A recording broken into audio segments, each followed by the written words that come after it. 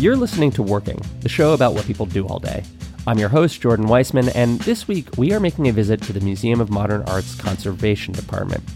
You're going to hear from Ani Aviram, a senior paintings conservator who's been at MoMA now for 40 years.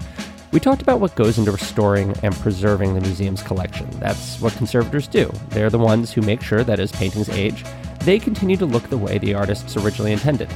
And what stood out to me from our conversation is just how much hidden effort goes into keeping the museum's art in shape. The masterpieces you see in the gallery have been cleaned. They've been subtly touched up to hide signs of wear. Maybe they've been totally reframed, or, if they were preserved a long time ago, they may have been bonded with wax on the back to make sure that the paint doesn't shift around. And you, the visitor, are never really supposed to think about any of that work. But I hope you enjoy learning how it's done, so you can maybe appreciate it.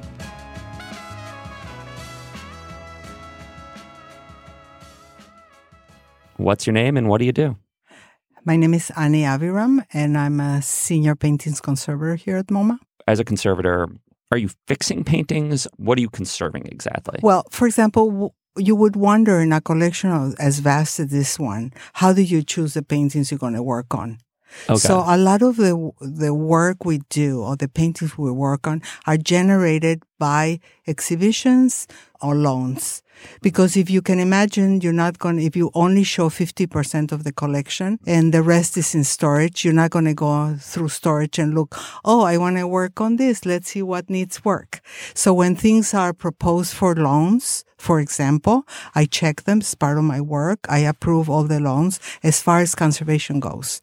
And by that I mean I check them. If they need work, we bring them to conservation. If for other reasons they're too fragile to travel, I say I don't recommend this painting traveling, so it doesn't go out of the building. Interesting. So it's both sort of you're assessing the paintings, you're looking at the condition that they're in. If the museum's either thinking about showing them or loaning them somewhere they're going to have to travel to. But then once you've decided you're going to show a painting, what is it that you're usually attempting to do at the easel? What is your job there? Depends what the problem is, but typically... But you're looking for problems with the painting. Well, we're looking for not only problems always, sometimes there are aesthetic issues that you want to rectify.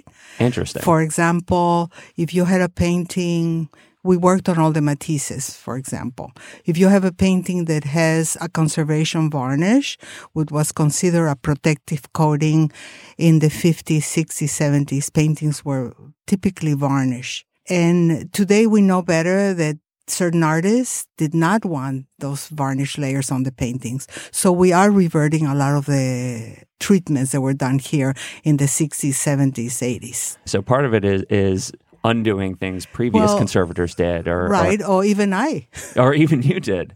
Yeah, because aesthetics have changed, things have changed, and the way we varnish things, we use varnishes that are very readily soluble. Mm-hmm. So therefore, they are safe to be removed and bring back the painting to what we think was the artist's intent. So what sort of things are you usually doing to a painting as a conservator? What sort of issues are you trying to rectify? What aesthetic issues are you usually addressing? Well, if it's a structural treatment, it's something else. If it's a aesthetic treatment, it's different. It's like removing varnishes. With that, sometimes retouching that was done previously because there were losses on the paint, whatever reason, or old restorations. So you will remove all the retouching and all that no longer matches very well, or it's just off a little bit. So you rectify that. You take the varnish, you take the old retouching, and you replace that. That's one way. Sometimes you're just going to clean a painting, just surface clean it because it's been on view for a long time. Like now I have a very fascinating project on the easel that I'm almost finishing, it's a Cezanne Bather, which is the earliest painting we have in this collection. And so that painting has been on view. and for a very long time. So now, finally, I was able to get it to the easel because we prepare everything we have in the studio now is in preparation for the 2019 reinstallation and opening of the museum, the expansion. Is every painting you see in the museum, or has it at some point gone through a conservator's easel? A very large percentage. So if someone has touched it and looked at done the retouching, revarnished, whatever. It's was needed. It's been through someone else's hand before that you are seeing it. Absolutely. And you're the person that it's probably so. And I was the person that did some of those treatments. So it's really interesting to see that 40 years ago you did a treatment and you say, oh, it doesn't look so good anymore. How often do you feel like how often do you look back at your old work and be like, oh, what was I thinking? Not too often. Okay. And some of it is not my fault. Some of it is things shift, they get dirty, or you read a passage that was retouched wrong. Mm-hmm. By that I mean maybe there's a scraping by the artist and you thought it was a scratch. But now we have so much instruments and we work with the scientists. So they help us to not only analyze what we're removing or what we're going to remove, but also they help us tailor the treatments better. So that's something we didn't have in the 70s. We had a microscope, but we didn't have actually a scientist. Yeah. We had other people that you call for, scientists that were analyzing varnishes and stuff like that. But now we have a whole scientific department here. I'm going to ask a really basic question here. Okay. Why do you retouch a painting?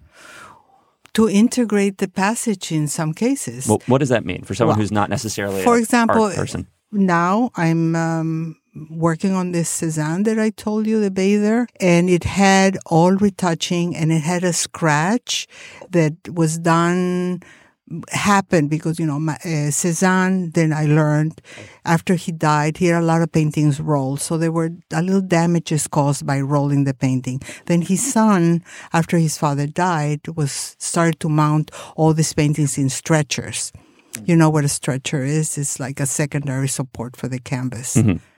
So those damages, they were retouched lightly and they're really disfiguring. So now what I'm doing today is I'm taking the little bit of retouching that was there and I'm integrating that passage. It's in the sky. So it's very distracting and it doesn't belong there. But even though it's a very old damage, I think today, that's what I'm doing. I'm making it look better. So it's your job to kind of make the Cézanne look like the Cézanne again. Exactly. On the other hand, I discovered while cleaning some passages that he scraped and they were retouched by somebody else. And then after I took the retouching, I said, this doesn't need to be retouched. It's original to the painting. Looking at it under the microscope, So you assess things with different eyes, with more techniques, with more aid of colleagues. So this is what I'm curious about. So your job is to bring it back the original life of this painting or kind of rejuvenate it. So where do you start with that process? Like you have the painting in front of you. Where the painting comes, we do all our photography for condition. Mm-hmm. So we took an X-ray of the painting because there's some changes that look in the surface, so we wanted to look deeper. We see any working techniques or any clues that will tell us how he made the changes while he was doing drawings. And so we took an X-ray. We took all different kind of imaging with different lighting, infrared, ultraviolet, that will show you other layers.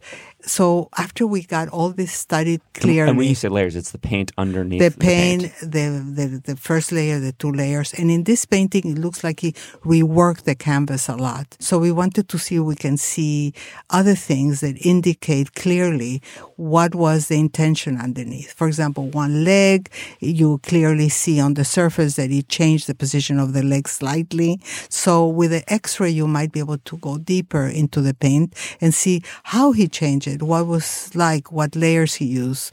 You just get more information about the painting. So the first thing is to learn your subject better, to really analyze it beyond touching it. Okay. So that's the first thing. Once you decide on the treatment, this has this kind of varnish, it's soluble in X or Y solvent. So I'm going to use that solvent. I'm first going to surface clean it. And the surface cleaning. And you're taking off, at that point, you're taking off the varnish, which is sort of the thing that seals the painting from the last conservator. But before I take the varnish, I take the dirt of the surface, the inborn dirt, from people's skin, coats, everything that happens. How do you do that? What do you use to take off all that dirt? Saliva sometimes. Really? Yes. You just like a little spit and you rub it off and then just go like this. What do you're spitting on your finger and doing it? Or you're just licking the swab. So you have a cotton swab? I make my own cotton swabs. I lick them and then I just lightly clean. And that's what you're using to get the dirt off the Cezanne? That's what I use for the Cezanne for two reasons. One, it has a little enzyme, so it cuts the grease and the dirt easier, and you don't get it too wet. So you spit on the swab, you get the dirt off, and then you lick the swab. You put it in your mouth like this. She's demonstrating with a pencil right now. So I know.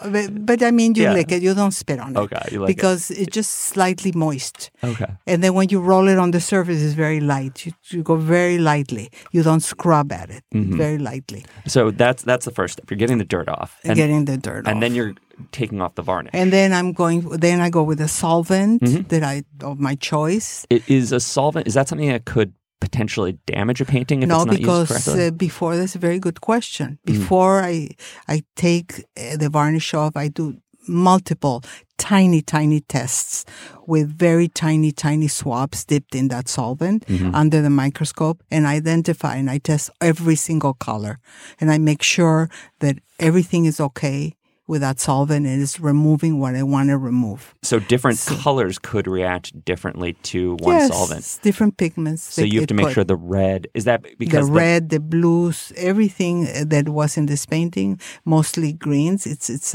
limited palette he used in this work, different blues, but green, limited palette. So I test every color. I guess that's because he was using different maybe brands of paint, or the paints are made of different minerals? Different colors. Different colors are just going to react differently. Different blues and different greens. And then some were mixed. So you're testing the solvent, and then once you're sure, then you're going and you're removing. Then I go with bigger areas, and I start with the ones I usually always start from the top, because if anything drips, goes down. So you always start cleaning from the top. Does that ever happen, that something drips on a painting?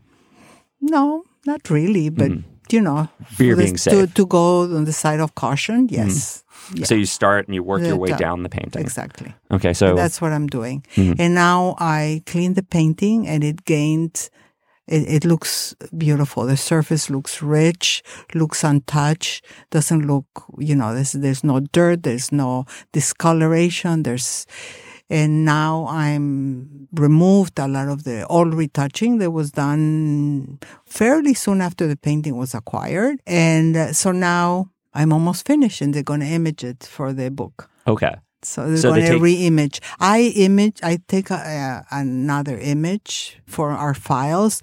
Our images don't have anything to do with what publications does or what our system does. They are very high resolution images. So what I take is just for our records, before and after treatment, before, during, and after treatment photographs. It's like you're taking a picture of the painting with no makeup on. Exactly. This is just its fresh face, completely cleaned. And so you've got that on record. And now it sounds like at that point you're ready to, is that when you're ready to go in and actually start doing the retouching? Yeah, which I've started already. Interesting. And everything that we use for retouching is reversible.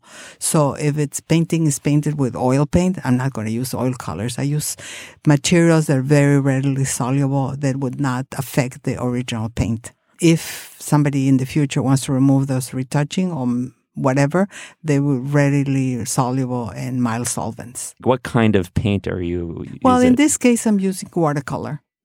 But I could have used some, we have many things. But the watercolor seems to give me what I want. Because you just want that light, to kind of just take away. Yes, exactly. And do the minimal retouching. Just enough that it unifies the areas and it looks like it's not touched. And sometimes you leave little things because the painting is over 100 years old. So we don't take all the wrinkles away if we don't have to.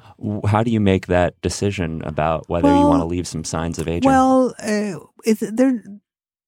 It's partially UI, and then, of course, we always consult with the curators. Like during the treatment, I call the chief curator to show her how it's going, and they say, looks good, it's looking great or whatever. And then once I'm finished, I'm going to call her and she will tell me, oh, maybe you should do a little bit more here if you think, if her eye sees other things that probably, I didn't see, or I had a different opinion, but they're minimal. It's almost just like refining what you've done. Is the idea of leaving some of the signs of aging because viewers expect that? Because people think, oh, I'm seeing an older painting, it should have a crack? I don't really think that the general public will know the difference. Mm-hmm. It's for the... It's more... You have to think about it a lot, look at the painting a lot to make those decisions. Mm. So when you pass by a painting for 1 second, you just want to see an overall and you say, oh, the painting is beautiful.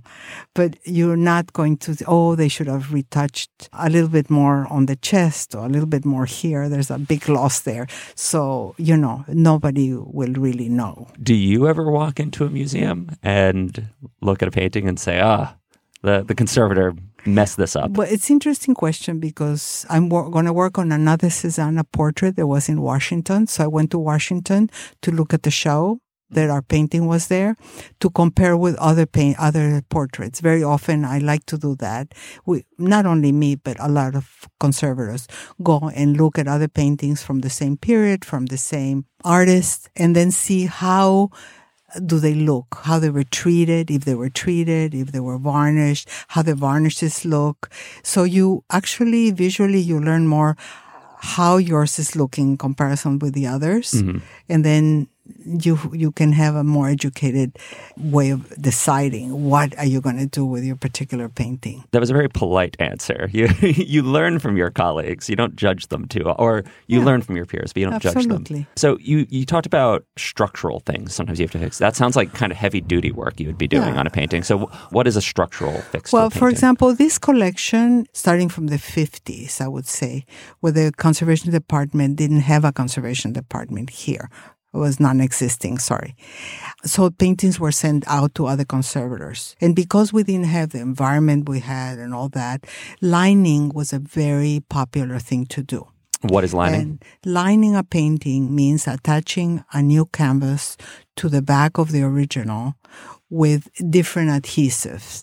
In this particular collection, wax resin adhesive was used extensively to line paintings. And then they were mounted in new stretchers. The old stretchers probably were faulty or were not structurally sound, so we replaced the stretchers. And then we retouched whatever had to be retouched. Sometimes you don't have to do any retouching, and varnished. And varnish, as I said before, was considered a protective coating because it was against dirt, the environment, and many other things, What's the best way to learn a language? Immersion, living where the language is spoken and using it every day in everyday situations. But if that's not on the cards this year, you can still learn a language the second best way, and that's with Babbel. I've used apps in the past to learn new languages, but when I came across Babbel, I wondered if it could help me refresh my knowledge of a language I once spoke well, but was now a little bit or quite a lot rusty. I have to say, I was impressed. The advanced lessons were really useful, tips and idioms that can help with in-depth conversations on topics that I can actually imagine chatting about. Babbel's quick 10-minute lessons are handcrafted by over 200 language experts to help you start speaking a new language in as little as 3 weeks. Babbel is designed by real people for real conversations, and the tips and tools are approachable, accessible, rooted in real-life situations, and delivered with conversation-based teaching so you're ready to practice what you've learned in the real world. What's more, all of Babbel's 14 award-winning language courses are backed by their 20-day money-back guarantee. Here's a special limited-time deal for working listeners. Right now, get up to 60% off your Babbel subscription, but only for working listeners, at babbel.com/working. Get up to 60% off at babbel.com/working, spelled BABBEL.com/working. Rules and restrictions may apply. When you're taking a painting off of its old stretcher and putting it on a new one, you're reframing it essentially. You're taking it off the original stretcher, putting it face down, and then cleaning the back, the nude back, and then attaching another canvas that you stretch.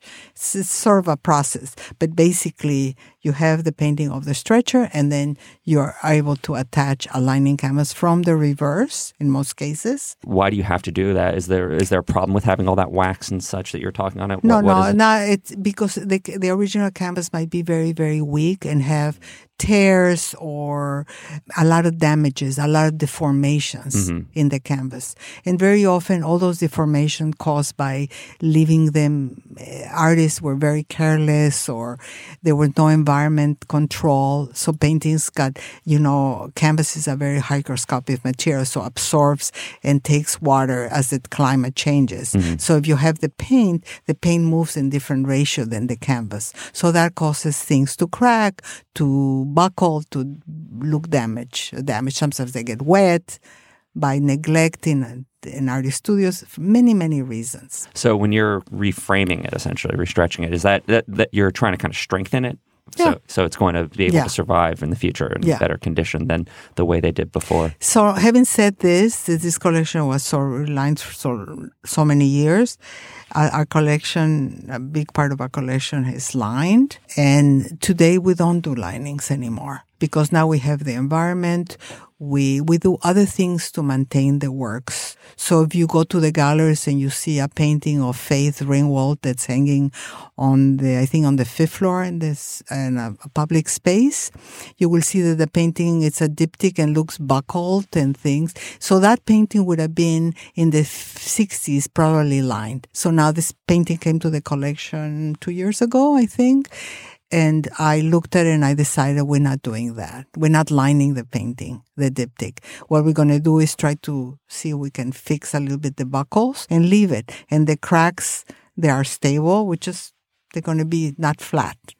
So it's a different aesthetics. Interesting. So when you're fixing a painting that's kind of buckled a little bit. It's sort of has. When you say buckled, does that mean it has like a little bit of? What I mean by buckle has draws. Is that explains it better? I draw deformations on the canvas. So it looks like there's a dimple or something almost. Well, sometimes they're like really, really draws from the way the painting was stretched. Maybe they pull it too much on one side, and then after time, those pulls starts to form weird undulations on the canvas. Can happen. And so when you're fixing that, is that just about restretching it properly, like you said, or what else is it about what also the wax does, it penetrates through the back of the canvas, through the priming layer, onto the paint film. So what it does, basically, it holds the paint in place. Lifting paint in place. That's what you're applying to it. That's what you're doing. I see. So that was the idea. You're applying this stuff to the back to kind of hold everything together. And then because you use heat, the wax draws in from the priming layer and then comes through the cracks of the painting. And then it gets flatter. And then whatever wax came through the surface of the painting, you clean it, you do your final, whatever you're going to do, retouch it if it needs to or whatever, and then you varnish it. And then it's finished. So you had this whole, I'm just kind of digesting all of that. So you had this whole collection essentially from one of the world's most important museums that for years they'd been preserving their paintings. You said with these linings that weren't necessarily that effective for the long term, I guess.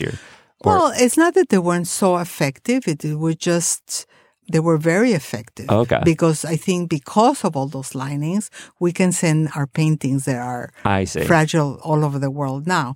But what happens is that sometimes you compromise a little bit the aesthetics. They look too flat. Yeah. And now you guys have shifted to this other method. So now we shifted to minimal restoration. So now they're going to blame us for not doing much. And then before they were blaming us for doing too much. There's always a way you can criticize what. But also, we got a beautiful Cisneros collection of Latin American art, and a lot of these paintings came from Latin America. So they're buckled, they have artist frames that are falling apart. And so what I talked to the curator that's doing the show. I said, you know what? So we're going to change this, we're going to change that. I said, I think we have to gear ourselves to different aesthetics. Because if this is, for example, an original frame and an original buckle, as long as it's not causing damage and it's not doing, we should just leave them.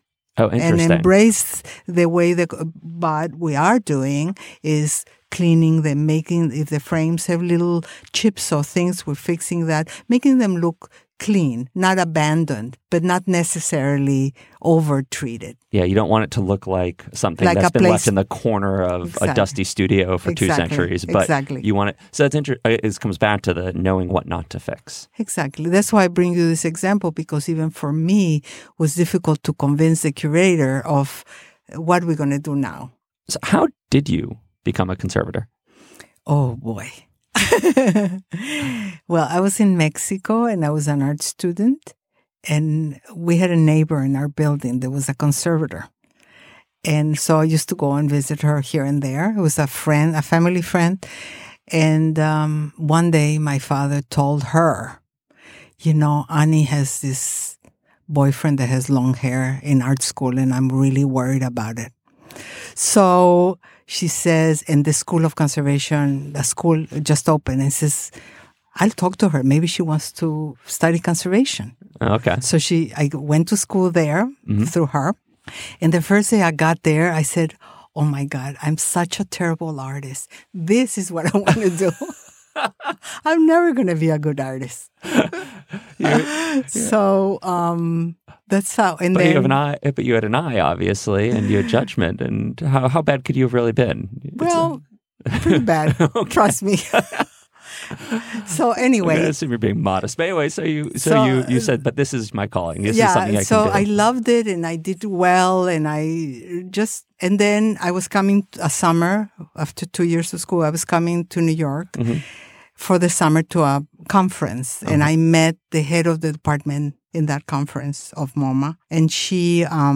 I had a recommendation from this conservator in Mexico that knew her, and I was going to stay in New York for the summer. And I met her and I said, you know, I'm going to be in New York for the summer. Would you take volunteers, interns, anything? So I had a recommendation, said, you know what? I don't know. I have a good feeling about you. Okay, I'm going to take a chance on this Mexican. That's what she told me. Really? That's what she said. And I said, okay. So after the summer, I didn't speak at all. I hardly spoke English. So very poor English. So I just did what I was told, and I worked. And after the summer, she said to me, would you like to stay here a year? I said, sure. She helped me get the papers. It wouldn't have happened today, right? And a year became 40.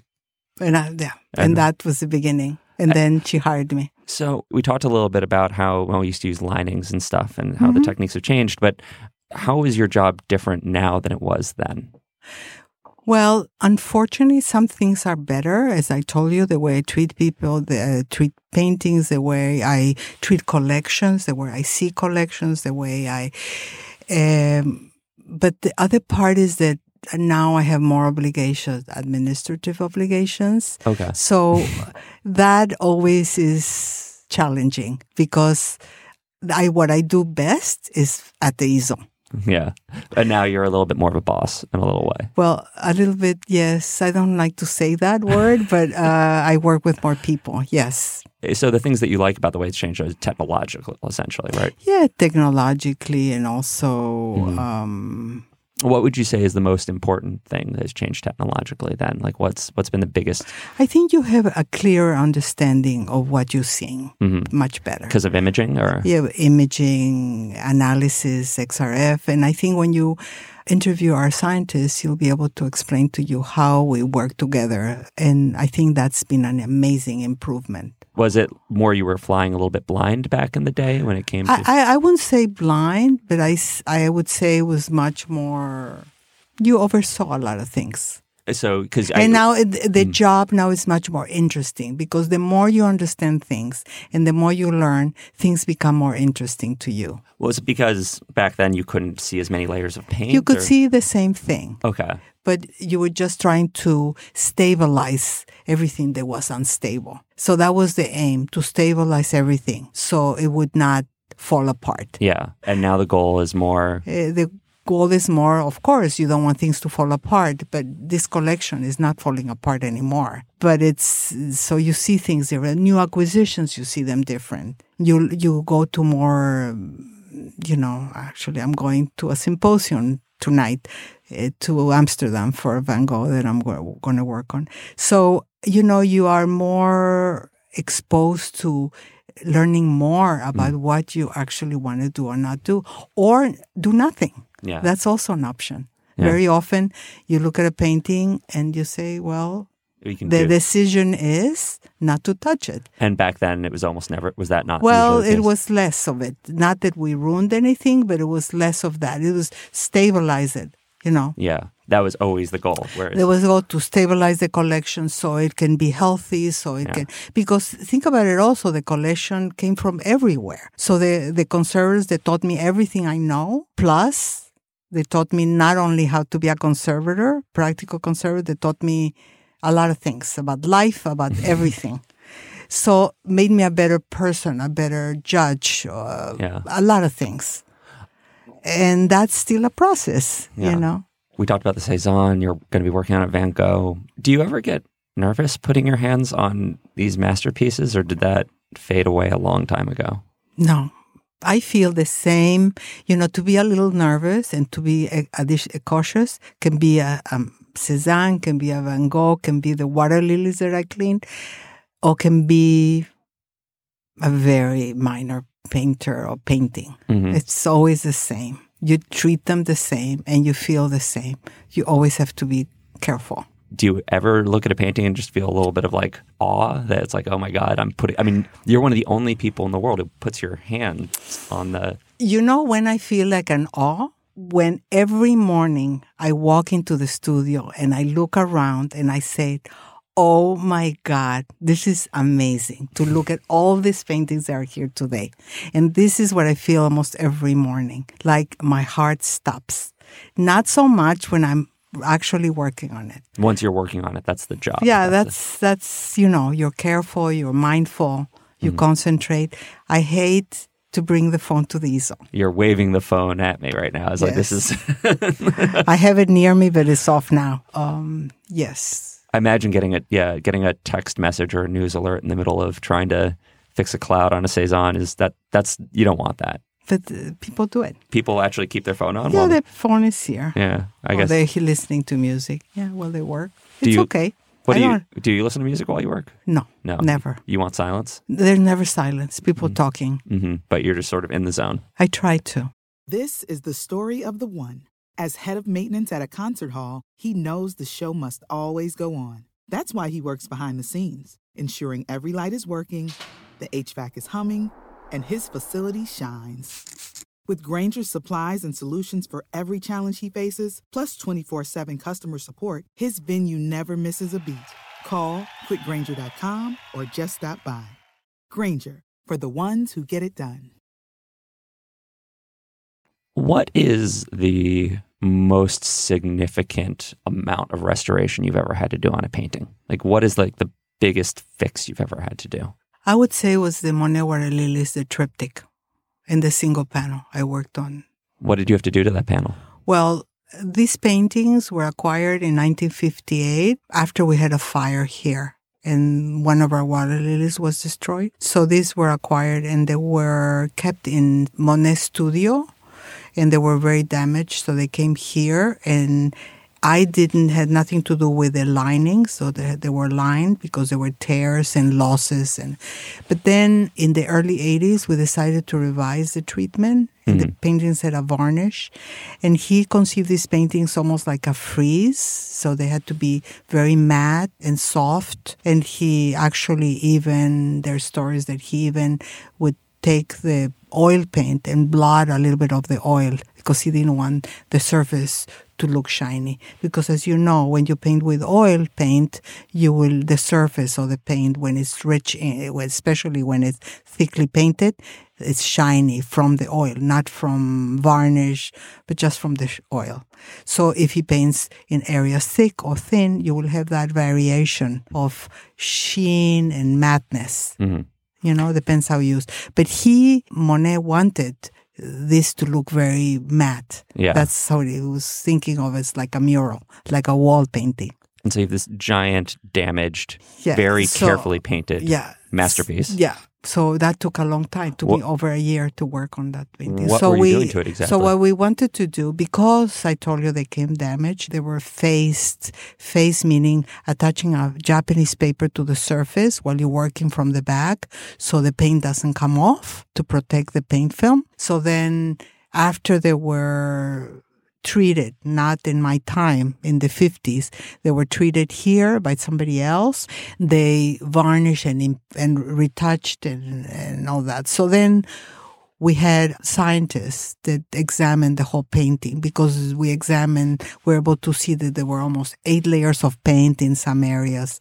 And the way he painted, he then scraped and did a lot of things. And a lot of the scrapes appeared to be like paint losses, but they actually were his technique, trying to reveal the colors underneath that it was applying to come to the surface. It's a little difficult to explain, but that was his technique. Yeah. So anyway, we had a scientist analyze the whole triptych. We got a special grant. There was a publication on the analysis and all that. And then I was the one that was supposed to now clean the painting, but obviously it was not only me. Different people were doing different things, including taking some of the residue of the paste that was left behind from the facing. Yeah. The protective paper while the painting was worked on. What was the original damage on the painting? Was it just time? There was a huge tear about 3 feet by 3 feet, almost like a square, that happened in Monet's studio. There's a giant... It was a tear that was fixed by somebody. How does somebody fix a tear? This is something whenever I've seen a video of someone accidentally fall through a painting, how do you repair that? Very, very, very carefully. Have you personally done that? Yeah. So take me through that. How you've got a big torn painting from some famous We don't artist. get too many torn paintings here. What I had to do with the Monet is fix that repair because it was done with it didn't look right. Oh, interesting. So I didn't redo it, but I just fixed it. Mm-hmm. But so if you are kind of fixing a tear, how do you go about that? Well, it depends how large is the tear, what is the canvas, what happens, how weak is the original canvas, how strong is the original canvas. But I took a course with somebody specialized and you do it thread by thread, you reweave. And if areas where you lose the thread, sometimes you can add other threads. It's just it's like reweaving, basically. Under the microscope, you do everything. You're reweaving a canvas by hand. Yes, with special, very, very special, very fine tools with curves. What kind of? Yeah, I was about to ask. What are these tools that you're using? Well, and you're just using your fingers? Some of these tools are similar to dentist tools. Okay. Dentists have different shapes of tips. Yeah, hooks. When they go inside, they have hooks, they have sharp. So these were refined, but they come a little bit from, the best way I can describe, they look like a dentist tool. So you've got dentist picks in hand and and then you have a little adhesive that you, with a very fine brush, once you have the thread set, you sort of stabilize it so it doesn't move anymore, and then you continue like that. And you're doing this one thread at a time on a painting. How long does it take? Let's say you have an inch of a tear. How long would it take to repair that? To weave it? Just an inch, square inch? Yeah. It depends how frail the original canvas is and how much, if you can join things. Sometimes you can bridge the original. Sometimes you have to add. I don't know. I would say a couple of days working 7 hours, but typically you don't do that because, you stop and you do other things. So for us in the museum, it's very different than when you figure out you work in private practice. You have to figure out how many hours it's going to take to do this. So you are able to establish a fee. But here we don't work like that. For me, it's very difficult to sometimes quantify how many hours it's taken me to do something. But still, it's time. Still, it's time, it's tedious. Yeah. You have to have the skill and know how to do it. And so once you've rewoven a canvas like that. And then you have a little adhesive there. Yeah. Then you can sometimes flatten it slightly. And then do you have to kind of repaint along it, or what do you have to do? Well, it all depends. If there's paint that was lost, yes, you try to flatten, try to mimic the adjacent area. You have photographs, maybe an original photograph before it was damaged that can help you to see how the area looked.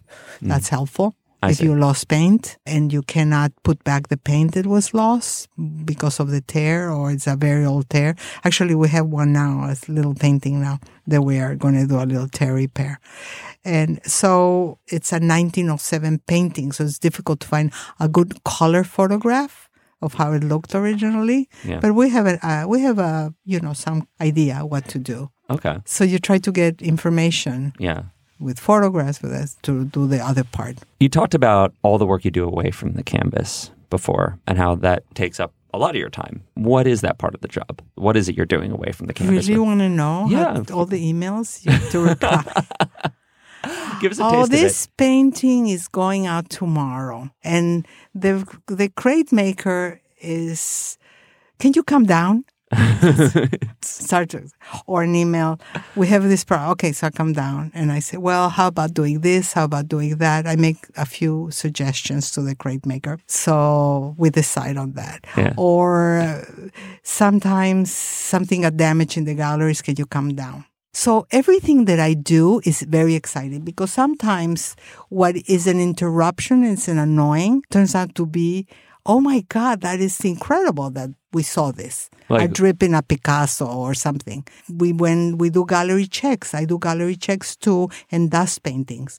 I don't do it all the time anymore, but that's one of the most fantastic tasks that you have in the morning. You come at 9, the museum opens at 9:30, you're here by 9, you go to the galleries with all your equipment, you dustpan, your whatever, you brush, your dusting brush, everything you need, and you go and you look at the paintings and you dust the surfaces. Yeah. Just dusting, because we not allow the art handlers or anybody to dust the surfaces of paintings that are unglazed. That's a daily task for the conservators? We try to do at least every week one gallery. And so that's just everyone's going through. So imagine you go to the galleries where it's always so crowded here. I know you've noticed. Yeah, a little bit. And you're alone with all these works. Yeah. And you just dust them and you just look at them closely.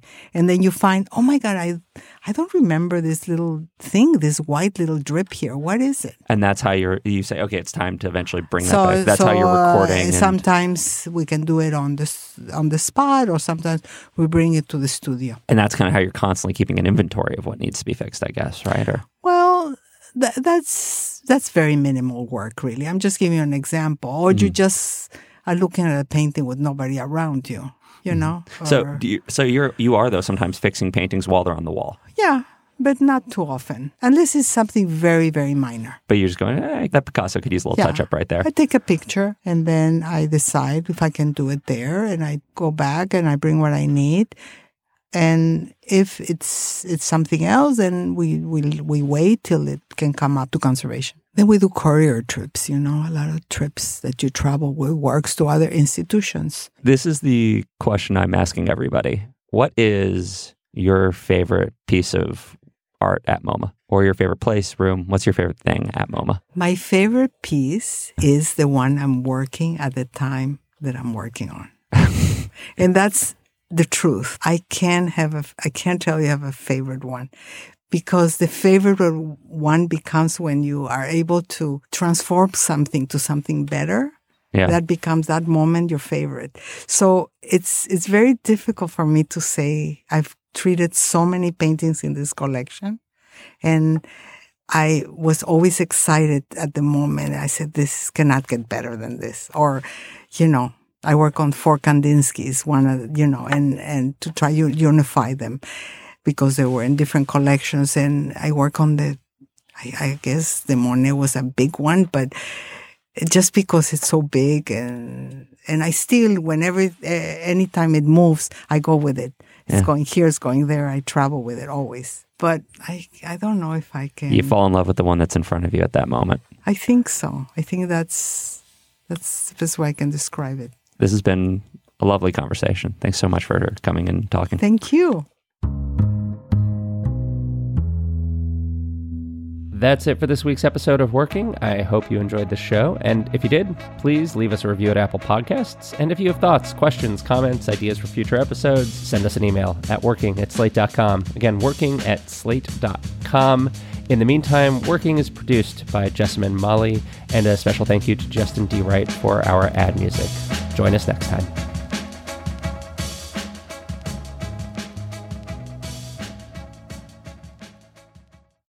When you need mealtime inspiration, it's worth shopping Kroger, where you'll find over 30,000 mouth-watering choices that excite your inner foodie. And no matter what tasty choice you make, you'll enjoy our everyday low prices, plus extra ways to save, like digital coupons worth over $600 each week. You can also save up to $1 off per gallon at the pump with fuel points. More savings and more inspiring flavors make shopping Kroger worth it every time. Kroger, fresh for everyone. Fuel restrictions apply.